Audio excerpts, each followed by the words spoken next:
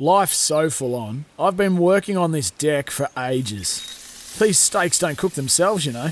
Life's good with a Trex deck. Composite decking made from 95% recycled materials that won't rot, stain or fade. Trex, the world's #1 decking brand.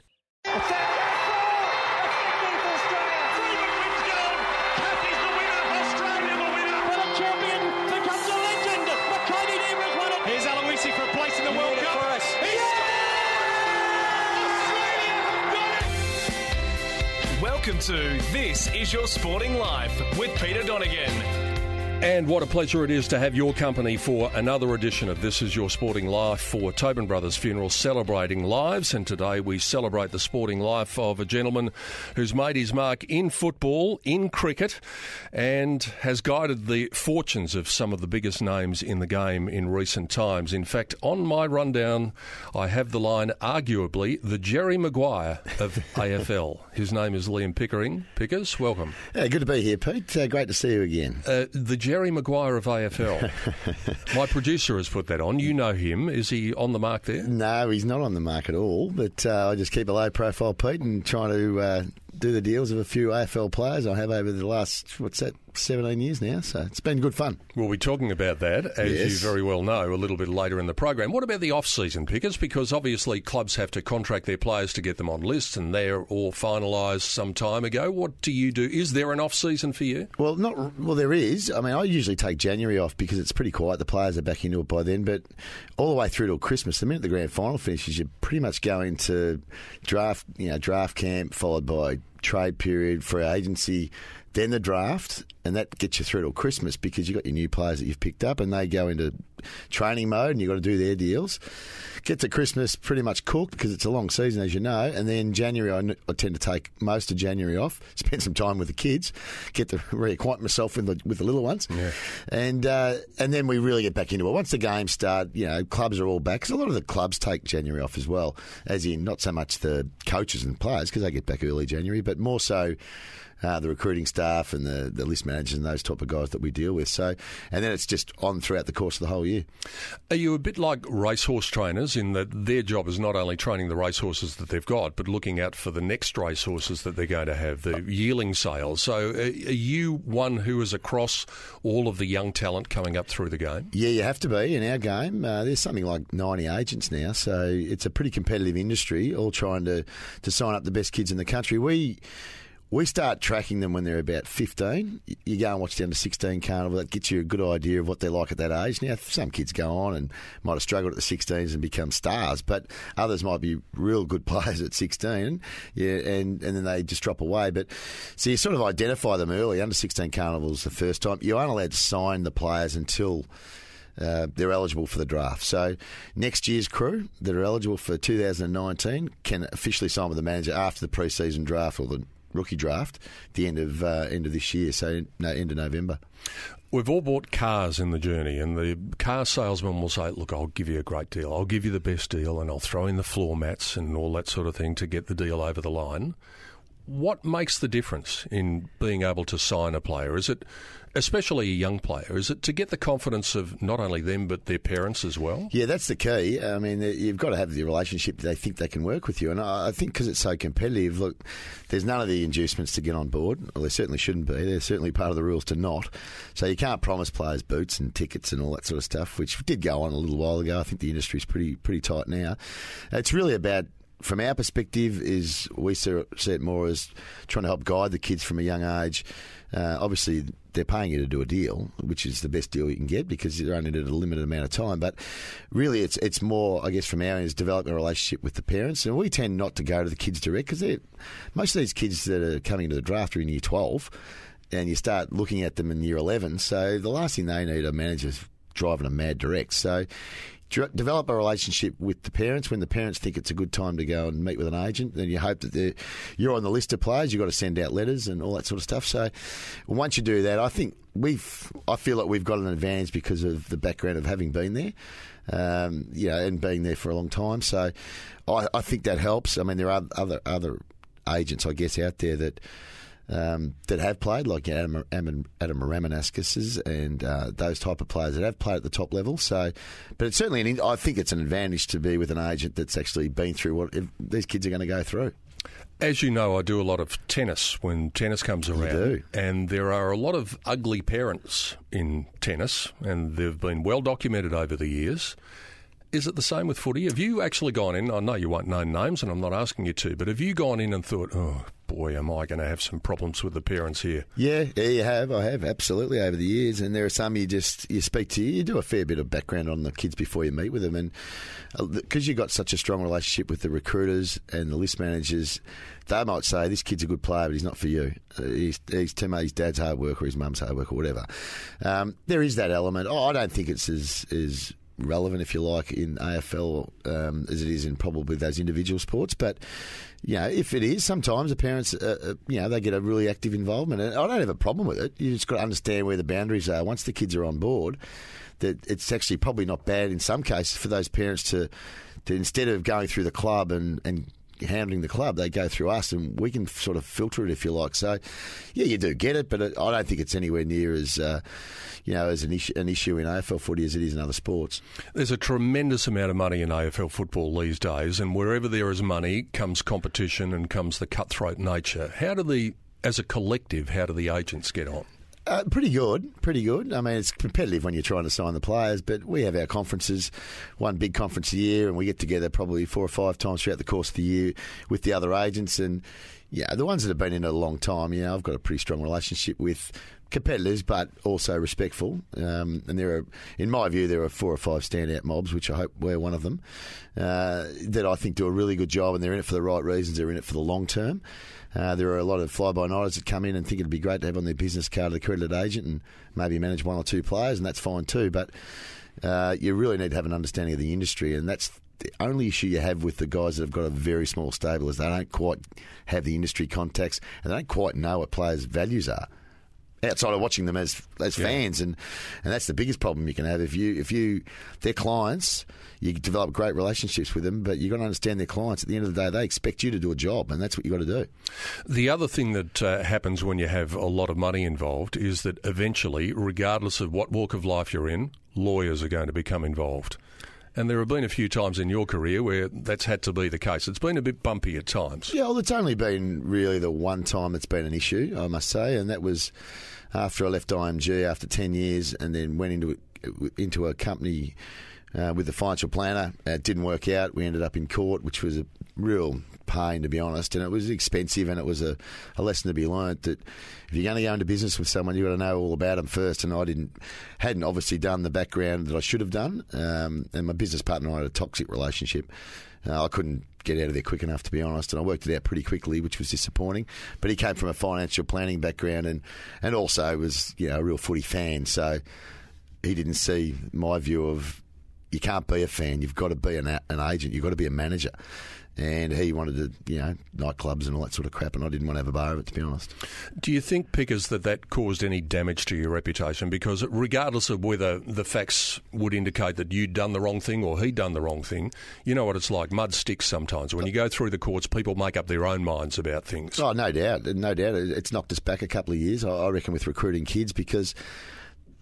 Firstly, it happened, and we did have to go to court, which was ridiculous in itself. We couldn't have just settled it and moved on. But secondly, is that the reporting of it from the Herald Sun was diabolical, and it ended up in the Press Council, and we won the battle against the Herald Sun in the way it was covered, because it was covered just one side, and it was only parts of it were covered, and everything to make me look bad, which was I thought very ordinary of the newspaper. Hence why we took it further. We took it to the Press Council, and they agreed. Made them write retractions and whatnot, so they had to put their hand up. But I thought it was unfairly one-sided and very disappointing for the way it was reported, which means people read that. And they go and they look up my name or whatever if you're doing any background checks, and that comes up, and it's wrong because... there was no balance to what was written. We left for a genuine reason. I couldn't work with this bloke. I couldn't work with him for a various number of reasons without going into them. But when you're financial controller or a financial advisor and you don't get along and you don't trust the advice that's being given, you've got to make a decision. I had to make the decision, and James, who works with me, is terrific. We had to make the decision to do what's best for the players, and that was to remove them from that environment. So... you're at loggerheads with the biggest newspaper in this city and in this country, and a newspaper that covers football like no other, really, the amount of coverage that they give. Does that place you in a difficult position? Because clearly there would still be some lingering issues that would have come on from that disagreement that you had with them.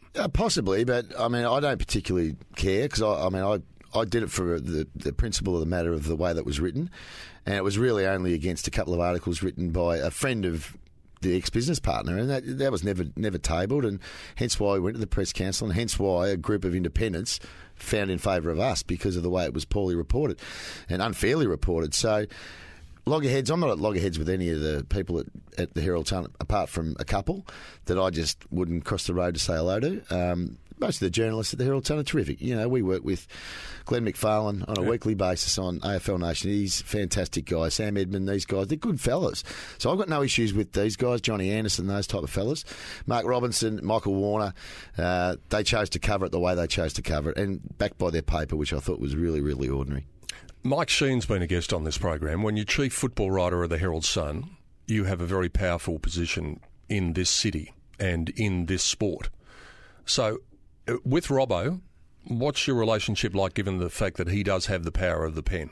My relationship's non-existent with Mark Robinson, and he knows why, and his paper knows why. And, you know, at the end of the day, Mike and I got a very strong relationship, and I had a lot of respect for Mike in the role that he did. You know, and I had a lot of respect for Caroline Wilson, the role she did at the age as well, even though Caro and I had the odd blue, but that's only over business. Mark Robinson took it personally, took it down the personal track, I thought, in the reporting of that whole court case, and wrote articles that were deliberately aimed to cut me down and to cut down our business, and I just wasn't going to accept it. So that's why we went to the Press Council, and that's why we won. They agreed. So I don't need a relationship with Mark Robinson. No interest in Mark Robinson. I don't read what he writes. I couldn't care less, apart from when it's splashed all over and it's about me. You know, if he wants to write about stuff in the Herald Sun, knock yourself out. If they want to have him as the chief football writer, good luck to them. But it doesn't mean that I'm going to be reading it or believing him. Let's change tack and take it back to where it all began, in the beautiful town of Stawell. And I'm looking forward to being there again next weekend. Yes. As I have been for so many Easters. What a beautiful part of the world it is. It is, and I'll be with you, Pete. I'm coming up at Easter as well because I love it, and got some great mates up in Stawell, and Mum's still there, so I'll head home on the Saturday after we've called the footy, and looking forward to a big weekend up in Stawell. It is a terrific weekend. It was a great town to grow up in, and I love getting home when I can. What are your memories of the Stawell Gift as a young man? Because if you live in Stawell, or if you live anywhere near that area, the Stawell Gift is intrinsic to that area of the world. Yeah, it is. And my memories first, I guess, were when I was selling the programs, and that's what we used to do. We were young kids. We'd get the programs when they first come out, and we'd go and sell them outside the pubs, and we'd sell them wherever we could down at the track, or me and my mates, and that's what we used to do. And you know, it was a fantastic event. It still is. You do a great job calling it, as do Channel 10. So, look, I think, you know, it's been a big part of our life. Everyone in Stawell that grows up in Stawell, that is a massive part of our life, was the Stawell Gift, because it's the one time of the year where Stawell becomes one of the most important places in country Victoria. I'll just correct you one thing. Channel 10 used to do it. Channel 7 does it now, so you may not have done your job prospects any good there. No, that's okay. I'm not trying to get a job with either of them, to be perfectly honest. I've had my go at TV. That'll do me once. Hey, so yeah, that's right. So sorry to Channel 7, but yeah, Richo and you do an awesome job. And Melinda Gainsford-Taylor will be there, so we're looking forward to it. The one thing I love about Stawell is when you walk in the gates on Easter Monday morning, those beautiful gates there. A week after that, I'm going to be at the Gold Coast doing the Commonwealth Games, and it's a state-of-the-art stadium at Carrara. You know it well. They've converted it. It's modern. It's brilliant. But the step back in time when you go to the Stawell Gift is something that I just love. I tell people that haven't been to Stawell, if you ever want to do yourself a favour and look at a fantastic sporting ground, go to Central Park. Yeah. Because it is steeped in tradition. It's a brilliant game. That was our home footy ground. I played a lot of cricket there. It is a magnificent ground. They've done such a brilliant... And it is. It's surrounded by beautiful trees, and it is a fabulous joint to go and watch sport. Not just athletics, because we know what it's like, the place alive around Easter, but even during the footy season, watching the Stawell boys play there, and the cricket pitch, very short, straight, so you could hit sixes straight, but It was always a bit of a dodgy wicket when I was growing up. But yeah, it's a fabulous ground. I'd love to see, you know, the AFL obviously the AFL take JLT games all through the country, and it doesn't work because of the stall gift, and they've got to keep the ground hard and pristine for the running. But I tell you what, it would be one ground that I know they play TAC Cup games. I know they play VFL games there occasionally.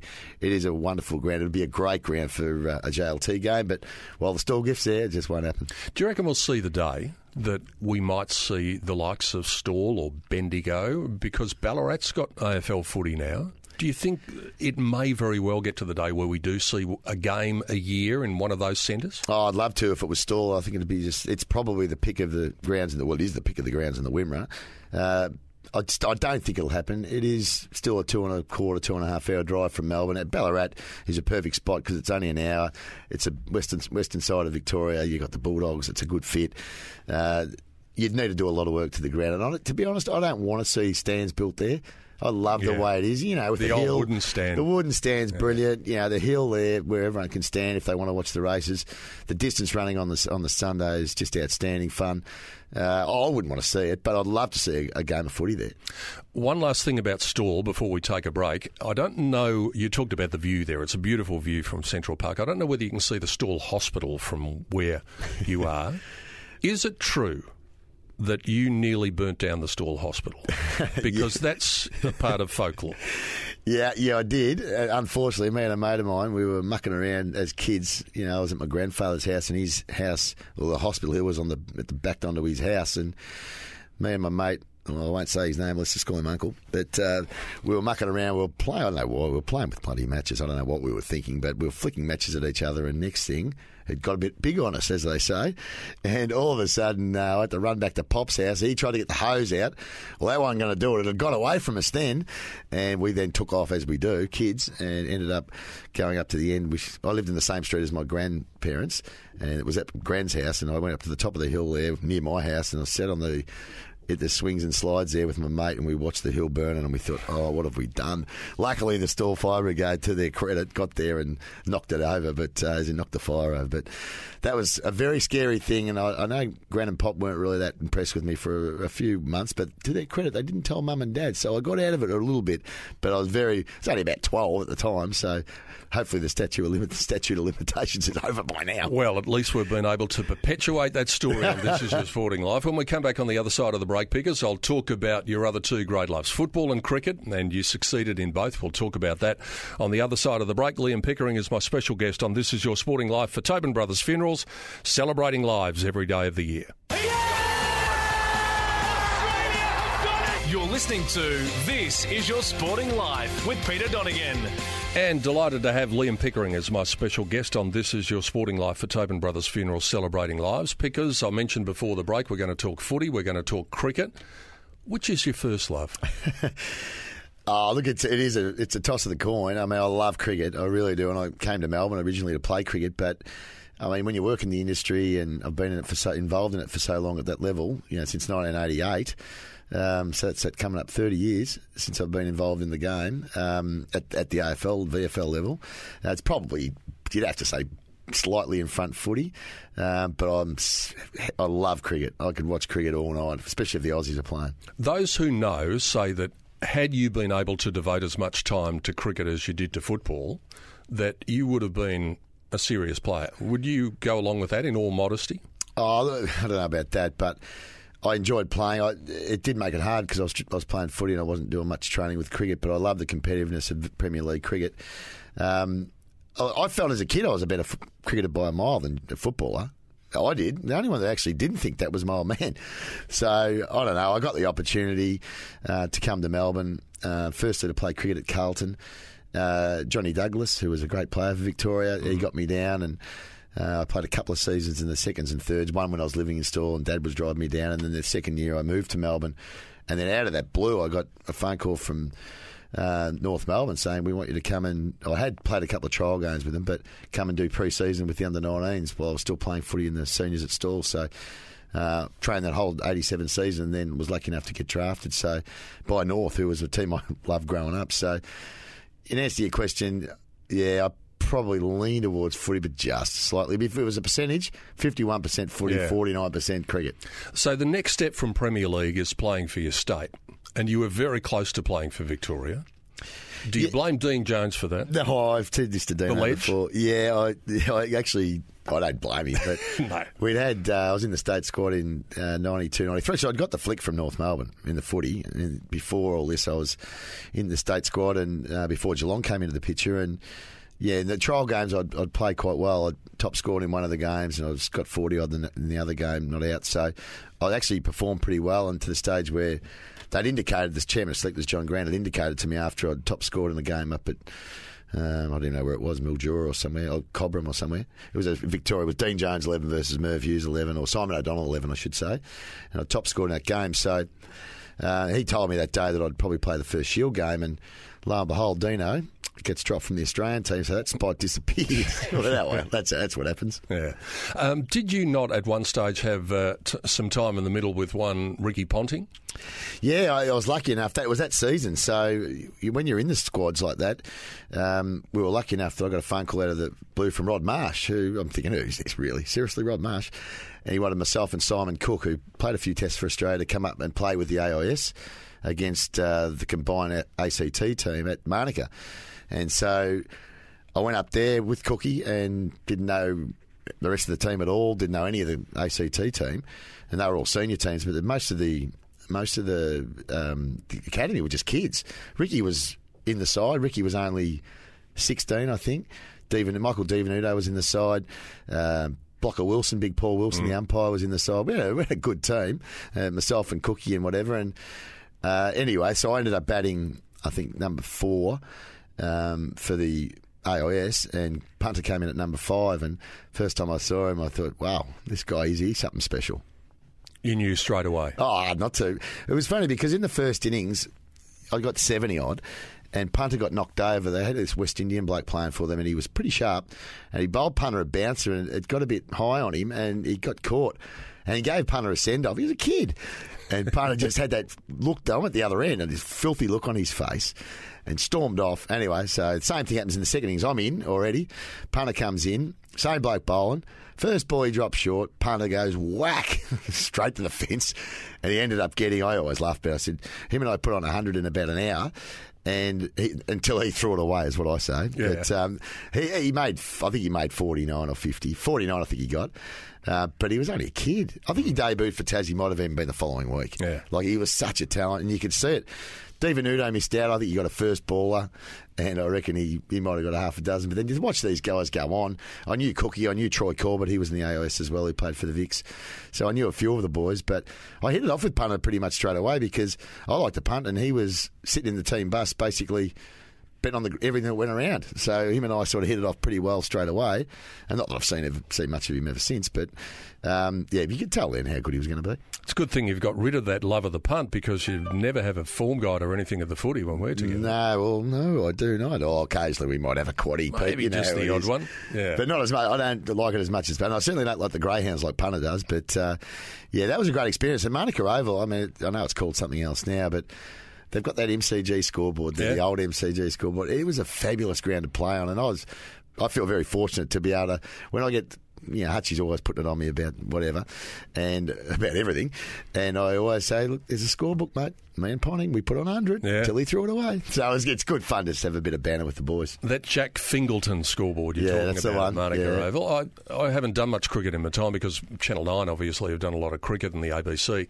But one of the cricket matches I did call was at Manuka Oval. It was a Prime Minister's 11 match. Oh, yeah, C7 in the old days. Oh, yeah, I remember that. And Kerry O'Keefe and I were sitting up there, and we were joined by John Winston Howard, who was the Prime Minister at the time, and boy, does he love his cricket. He loves it. He's tragic. He couldn't play. We all remember that leg spinner he tried to bowl, but gee, he genuinely loves it compared to some of our guys now that the politicians since have no interest in cricket. They pretend they do, but John Howard definitely loved his cricket.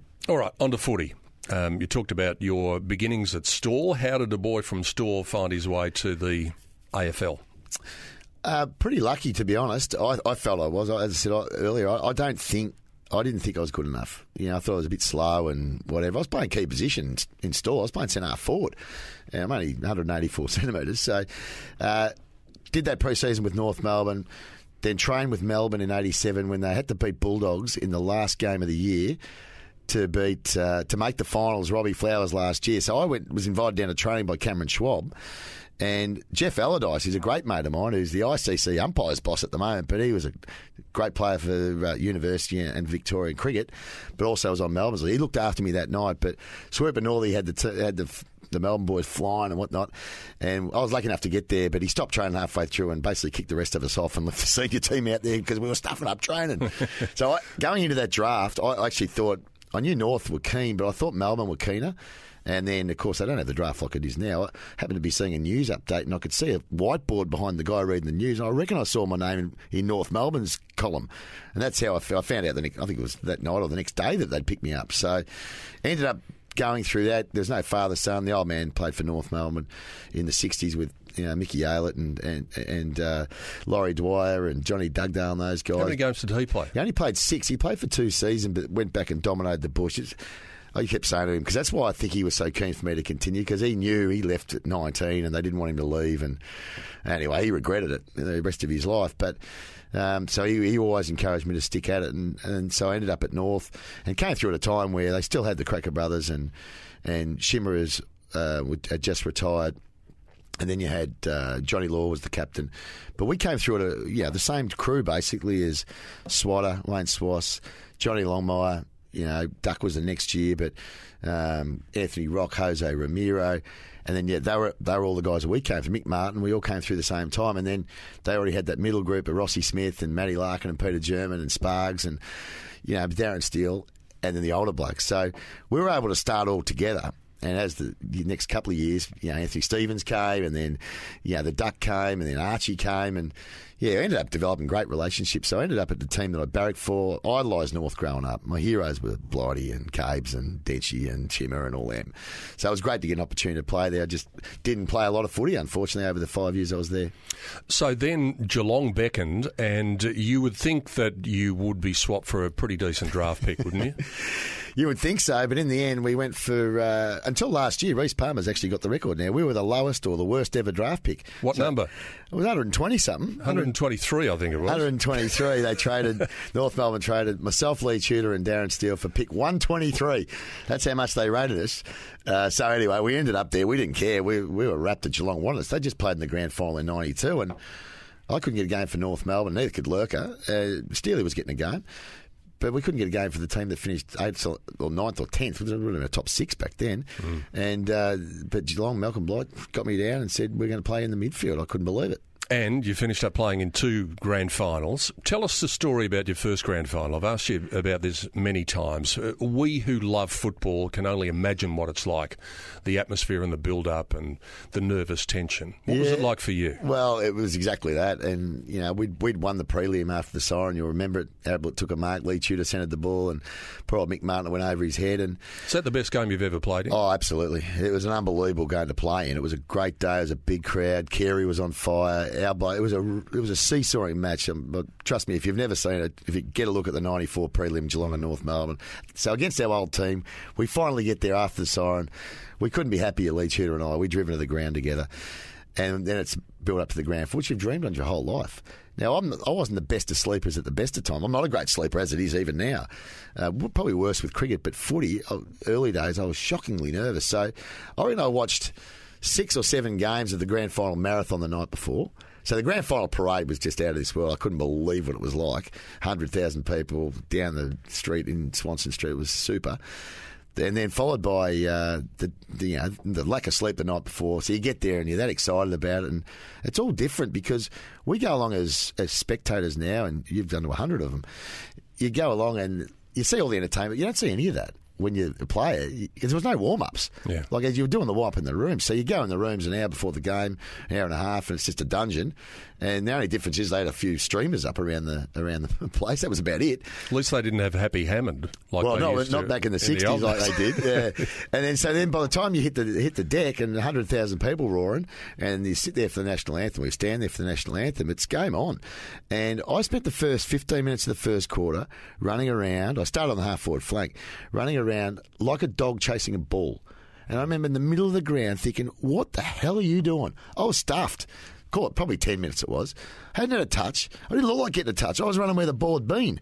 And it was in the end, it's like, hang on, wake up yourself. It's a game of footy. So I started to work my way into it after that. And, it was a horrible result for the Cats. They were clearly the better side. We were lucky to get there, really. North would have probably done a better job on grand final day, to be honest. And then the year after you play in the grand final as well, and that was also a comprehensive defeat. But you had a good day in the grand final the following year. Well, I was much better prepared for a start for the whole week, and it was a year after, and I was a more experienced player and a lot more confident in myself in the team in '95, and I got a bit of the ball. It was just to no avail, of course, because we were just horrible on the day. We could play that game 100 more times. They'd never beaten us by 10 goals again. We'd played them once during the year at Optus Oval, and I'd played on Diesel, and I used to play on Diesel quite a bit, and they beat us by 6 points. It was a cracking game of home and away footy. We get there on the day, and it was like we took our heads off and put pumpkins there and ran out. Like, we just made stupid mistakes, undisciplined, gave away a heap of frees, just set the wheels in motion, and take nothing away from Carlton. They were super, but gee, we were poor on the day. I dare say you get together a bit with the blokes you played in those two grand finals with, but you'll never have that bond that everybody talks about of being a premiership player. Does that stick in your guts? It does, yeah. I mean, if you look back now, the best two teams in 94 and 95 won. Carlton, we were the second best team in 95. 94, we were probably arguably the third or fourth best team, but yeah, it does. I mean, because you see these guys, and I bump into the Carlton boys, and you can see how tight they are. And Hutchie last, we have runners-up reunions. We don't. We get together because we're mates. And there's a crew of us that get together. I was more disappointed, to be honest, looking back now on the 97, the way we went out in 1997, because we lost to North Melbourne on a wet night. We were second versus seventh, and we copped North Melbourne under lights and Carey on fire. And then they sent us to Adelaide for a knockout final against the Crows, who'd finished about fifth, and they got us by 8 points in a controversial game, that Lee Colbert mark game. So yeah. I thought that was probably our best chance. It was a really even season. Thought we had St Kilda's measure. I thought we could cover the Bulldogs. They were pretty good as well, and no one saw the Crows coming. When it all came to an end after you played your last game, did it feel like it had just gone in a heartbeat? Yeah, it did, because I said this when I spoke to the players when I was announcing my retirement, because it got cut short my last year because I had a hip and I had to have a hip replacement and whatever, but I'd never had a hip problem, but I just couldn't walk after one game, which was weird. But I said to him, John Kennedy said to us all when we were young, and you don't think about it too much until you get to the end, is it's later than you think. And for me, it couldn't have been more true. It just felt like you blink and it's over. And I played 13 seasons, so at two clubs, so the 5 years felt like 5 years at North Melbourne, but the years at Geelong until the last two when I had a lot of injuries, just flew. And then came another career, and I'm going to talk to you about that on the other side of the break. Might even mention a bloke called Gary Ablett, might even mention a bloke called Buddy Franklin when we come back on the other side of the break with Liam Pickering, my special guest on This Is Your Sporting Life for Tobin Brothers Funerals. You can find out more at tobinbrothers.com.au or call 9373 7000 for more information. More with Pickers after the break. You're listening to This Is Your Sporting Life with Peter Donegan. And Liam Pickering is my special guest on this edition of This Is Your Sporting Life for Tobin Brothers Funeral, celebrating lives. We spoke about your management career at the start of the program, Pickers. A couple of deals, though, that are very well documented, and we now know that young Gary, is back at Geelong. You always said that senior Gary was the best player you played against. Best player I ever saw. Yeah. I still to this day think he's the most talented footballer I've ever seen, yeah. What about the deal for young Gary? And there's been a lot of speculation when he went from Geelong to the Gold Coast, and then a lot of speculation when he came back. We sat there every week trying to get something out of you. Is it difficult when you're trying to handle those two roles of being a media commentator, and yet you sit in with the likes of us who are trying to pick your brains every time you come into the box? Yeah, it is. I mean, but it's what you do. And I love doing radio. I enjoy doing the stuff with you guys. And I understand that's part of it. So you're going to ask the question, but I think you guys all appreciate it, that sometimes you just can't give the information, and I'll never give out information on players. It's just not the way I operate, but that's just part of it. So, yeah, it was difficult the whole year. The Buddy one we'll get to, I'm sure, but that was probably I had more enjoyment out of Hutchie not having a clue about it, given he sat opposite me all year and he had no idea he was going to the Swans, which I thought was brilliant. But the Gary one was probably a couple of years in the making. Gary had signed a 5-year deal with his previous agent, which locked him in. and locked him in for not bad money when he was a kid, probably. But I took him over with 2 or 3 years to go, and he became the best player in the game, and he'd be about the 5th highest paid player at Geelong. So it didn't make any sense. Unfortunately, the Cats were about to go on an era, so I kept asking the Cats to, let's redo his deal. We'll redo it and extend him. You've got to redo the current deal, but they would have to lose a couple of players or a player, so they just weren't prepared to do it, which meant it left the door open. And at this stage, no one saw the new team coming in. Like, you know, when I was first talking about it, then when the Gold Coast came in, the first port of call was to have a chat about Gary. What about the deal now that's seen him return to Geelong? We were talking all the way through the season as though we all knew what was going on when we didn't, but everyone had this idea that it was a fait accompli. Yeah, they did, and it wasn't that at all, because the trade ended up getting done with about 45 minutes to go, and it wasn't just posturing. That was genuinely, they weren't going to trade him, which was, I thought, ludicrous. He had a year to go on a contract. He'd foregone a lot of money to do that and to help the Gold Coast out, money that was his, to actually go back and be with his family. And that's what it was. And he'd had obviously some tragedy in his family life, you know, not long before. So, you know, in the end, the club, to their credit, the Gold Coast did a deal with Geelong. The Cats, thanks to Stephen Wells and to Chris Scott and to Steve Hocking at the time, you know, they were adamant all along that they wanted him. I probably got a bit more nervous on the day than Wellesley did, I must say, because he's a pretty calm, collected guy. But, you know, when it comes to the last hour, and they've got other things going on too. Scotty Clayton's a great mate of mine, but he had other things going on with his deals with Fremantle. So it did come down to the wire. And so did you really feel as though on the day there was a chance it may not get done? Absolutely, I did. Yeah, absolutely. I thought this can't happen, surely, because I just didn't think it would be fair. You know, he's going to give up the money anyway. The Gold Coast can use it, the cap money, the cap space. But also, I didn't think it was fair given, you know, what he'd been through. So, in the end, it was great. I appreciate what Scotty did and Mark Evans and the like, and the Suns for that matter. He gave them 7 years of great service. Had a bit of injury at the end, but you know, they pinned their whole club on him for the first 5 years.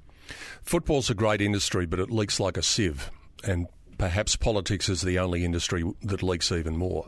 How did you keep the Buddy deal silent? Yeah, that was hard work, because that was a good 12 months of discussing it and going through it with Bud, and the whole way through, to be fair, Pete, and I've said this before, that I thought that the weak link in the chain would have been Bud, and I don't mean that in a you know, detrimental or a disrespectful way to Bud, but so he was the one most likely to blab. Is that what you're saying? Well, not to blab, but to change his mind. Okay. So hence why we didn't get the offer from Sydney until the middle of the finals. Like the actual written offer, this is what it is. I had an understanding of what it might be, but we hadn't got it. And when that happened, and the offer came, Bud had not wavered at all from the whole year. Because I thought what would happen is, when he first idea sounded like it was great, you know, they're keen. Yeah, we talked about the money, but I thought halfway through the year, Bud's going to think, no way.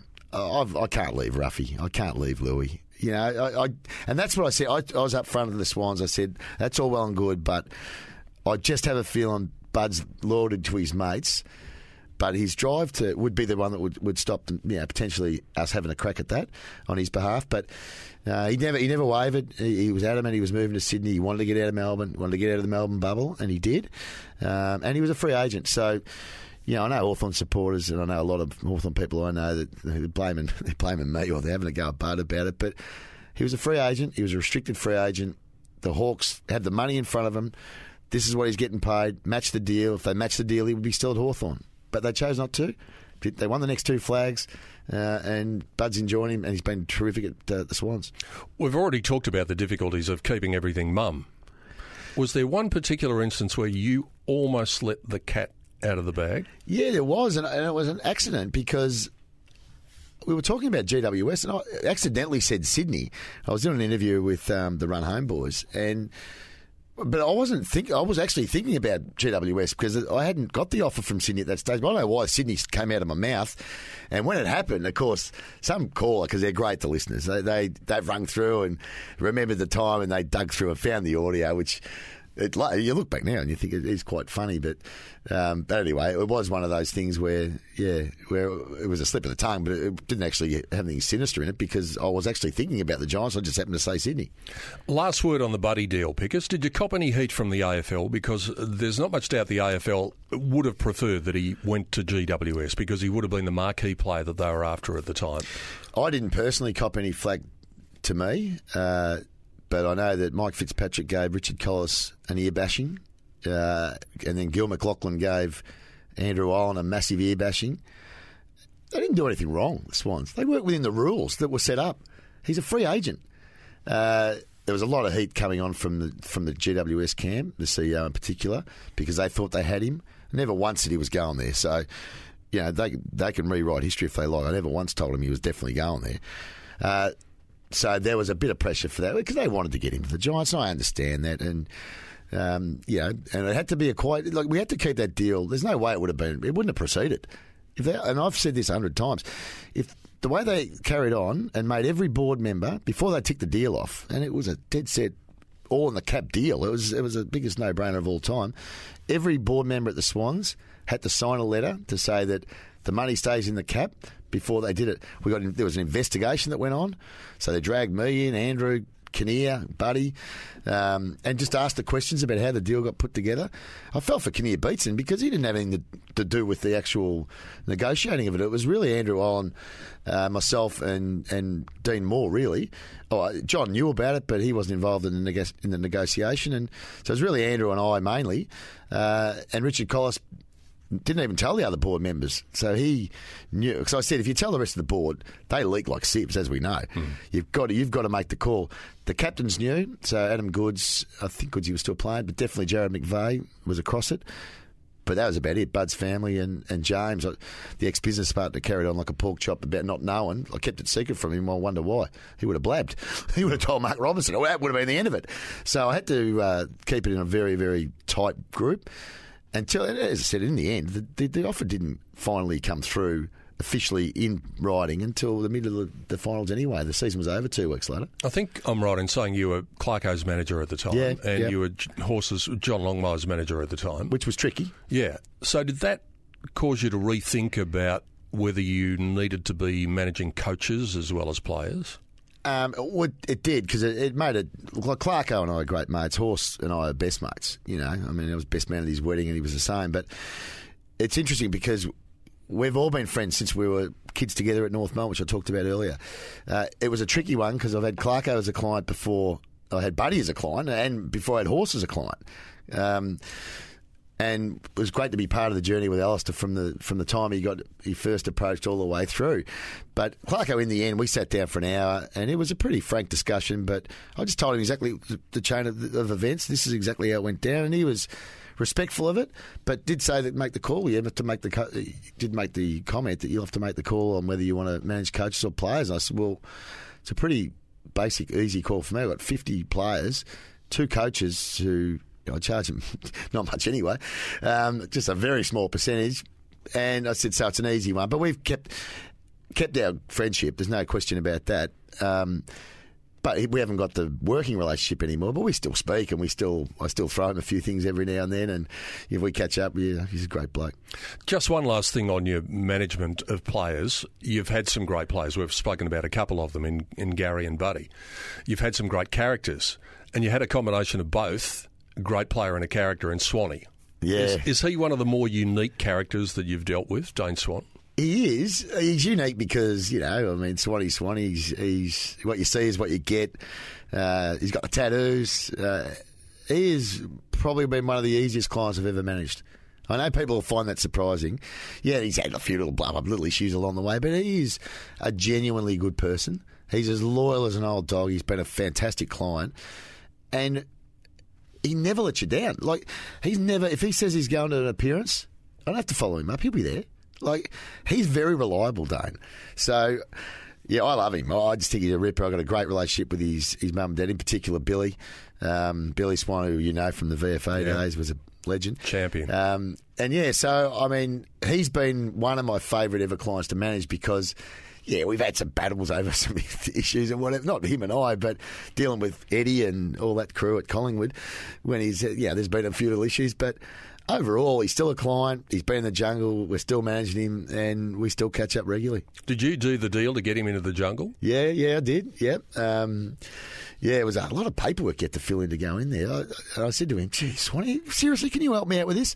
He said, "Hey, you get a percentage of this. You can do the paperwork. Fill it in." I said, "Righto." But he was terrific in there, as you'd expect. Because, as I said, people love him. And people that meet him and hear him speak, it's a pretty straight-to-the-point sort of scenario, but... yeah, he's just a hell of a nice bloke.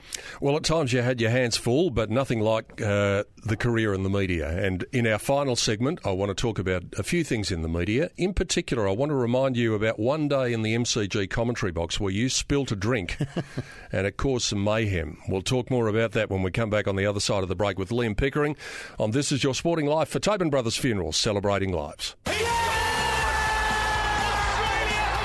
You're listening to This Is Your Sporting Life with Peter Donegan. Our final segment with Liam Pickering. Pick, as I mentioned before the break, you've spent a lot of time, we've spent a lot of time in commentary boxes together and radio with AFL Live and AFL Nation as it is now, and it's been really enjoyable over the last few years. It has. I've loved it. I mean, I really enjoy radio. I really do. It's a great format. We've got a good team. We've always had a good team, but a few more people might be hearing us this year, Pete, which is even better. Yes, on this very radio station, SEN, so we look forward to that association. And part of the team that we've had over the years has been the legendary Rex Hunt. How was it to call with Rex? Oh, it was a great experience. I mean, Rex is a legend of broadcasting, as we know. He's a different cat. When he's on, he's really good. He's brilliant. But there were some challenges for Rexy in some of the games that we did, and we didn't always get the Carlton Collingwood. We didn't always get the blockbusters. But one thing about Rex, and it's hard when we had these new teams in. I mean, God Almighty, it'd be hard. It's hard enough for you.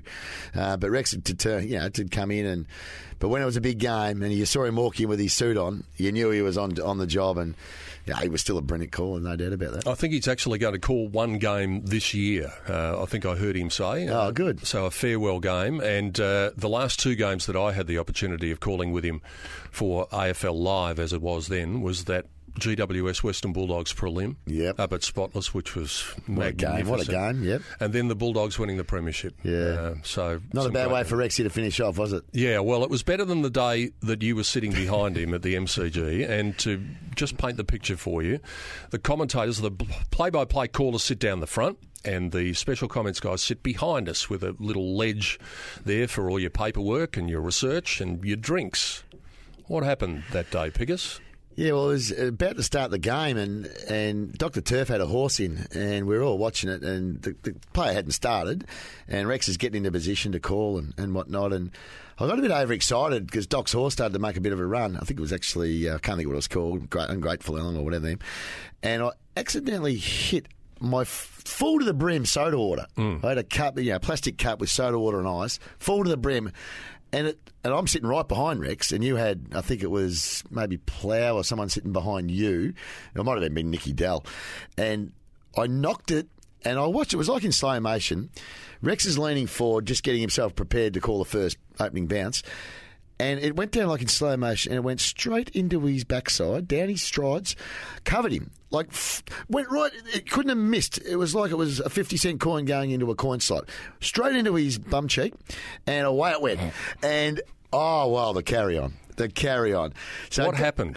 Well, it was a full drink, as I said, and he was covered. It was only soda water, thankfully. If it was a coffee or something, it would have been, God only knows what would happen. But so that's bad enough, but the aftermath... It's bad enough, and so...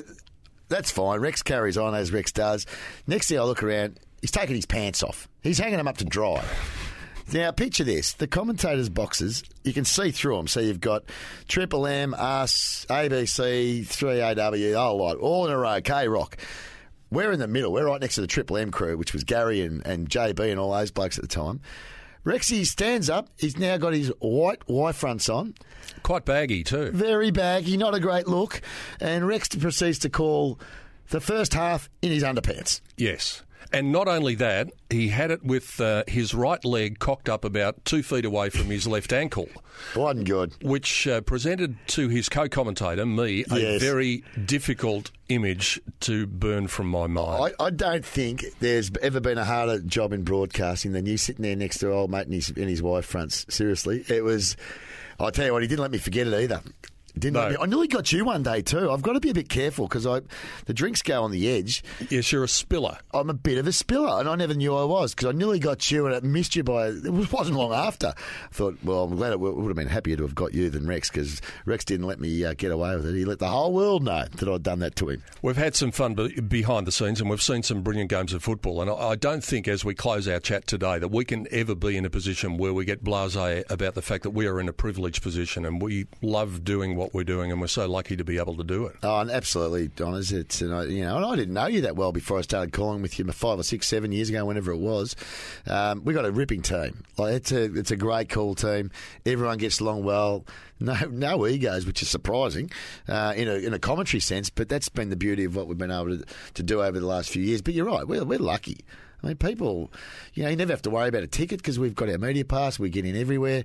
So I feel very fortunate, and Hutch has given us a great opportunity. And as much as I'd take the Mickey out of the big man, he's been fantastic for all of us, really. So really looking forward to a big year this year with AFL Nation. And one last thing, you mentioned Hutchie, and you've got a great partnership and you're great mates and great sparring partners, but... there was a legal issue between the two of you at one stage, and it doesn't seem to have affected your friendship. That goes back a little while, doesn't it? It does, yeah. It was it was years ago when he was working for Channel 7, I reckon, at the time, and he broke the story about the Lee Montagna and Joe... what's his name? Oh my God, Stevie Milne. Yes. Sorry, we'll have to tighten that up.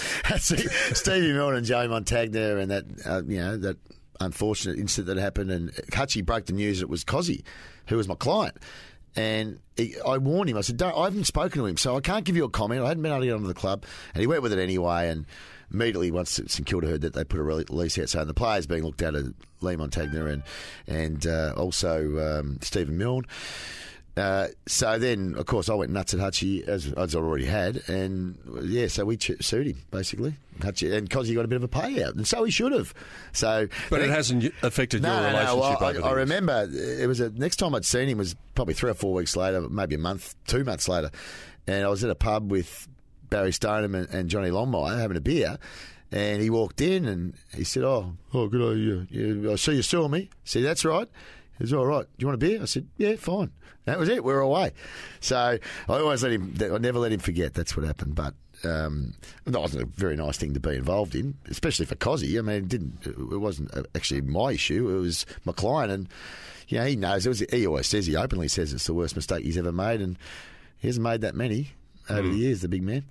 And it's part of the reason that his influence has come to the fore that we're going to be on this radio station throughout the year, calling footy. Pickers, I can't wait. It's always fun. Yeah, good on you, Don. I appreciate your time this morning. Liam Pickering joining us on This Is Your Sporting Life for Tobin Brothers Funeral, celebrating lives, and we'll be back same time next week right here on 1116 SEN, Melbourne's home of sport. Want to witness the world's biggest football game? Head to iCanWin.com.au, predict Australia's score with a crystal ball, and it could be you and a friend at the FIFA World Cup Qatar 2022 semi-finals, all thanks to McDonald's. Maccas, together and loving it. TNCs apply.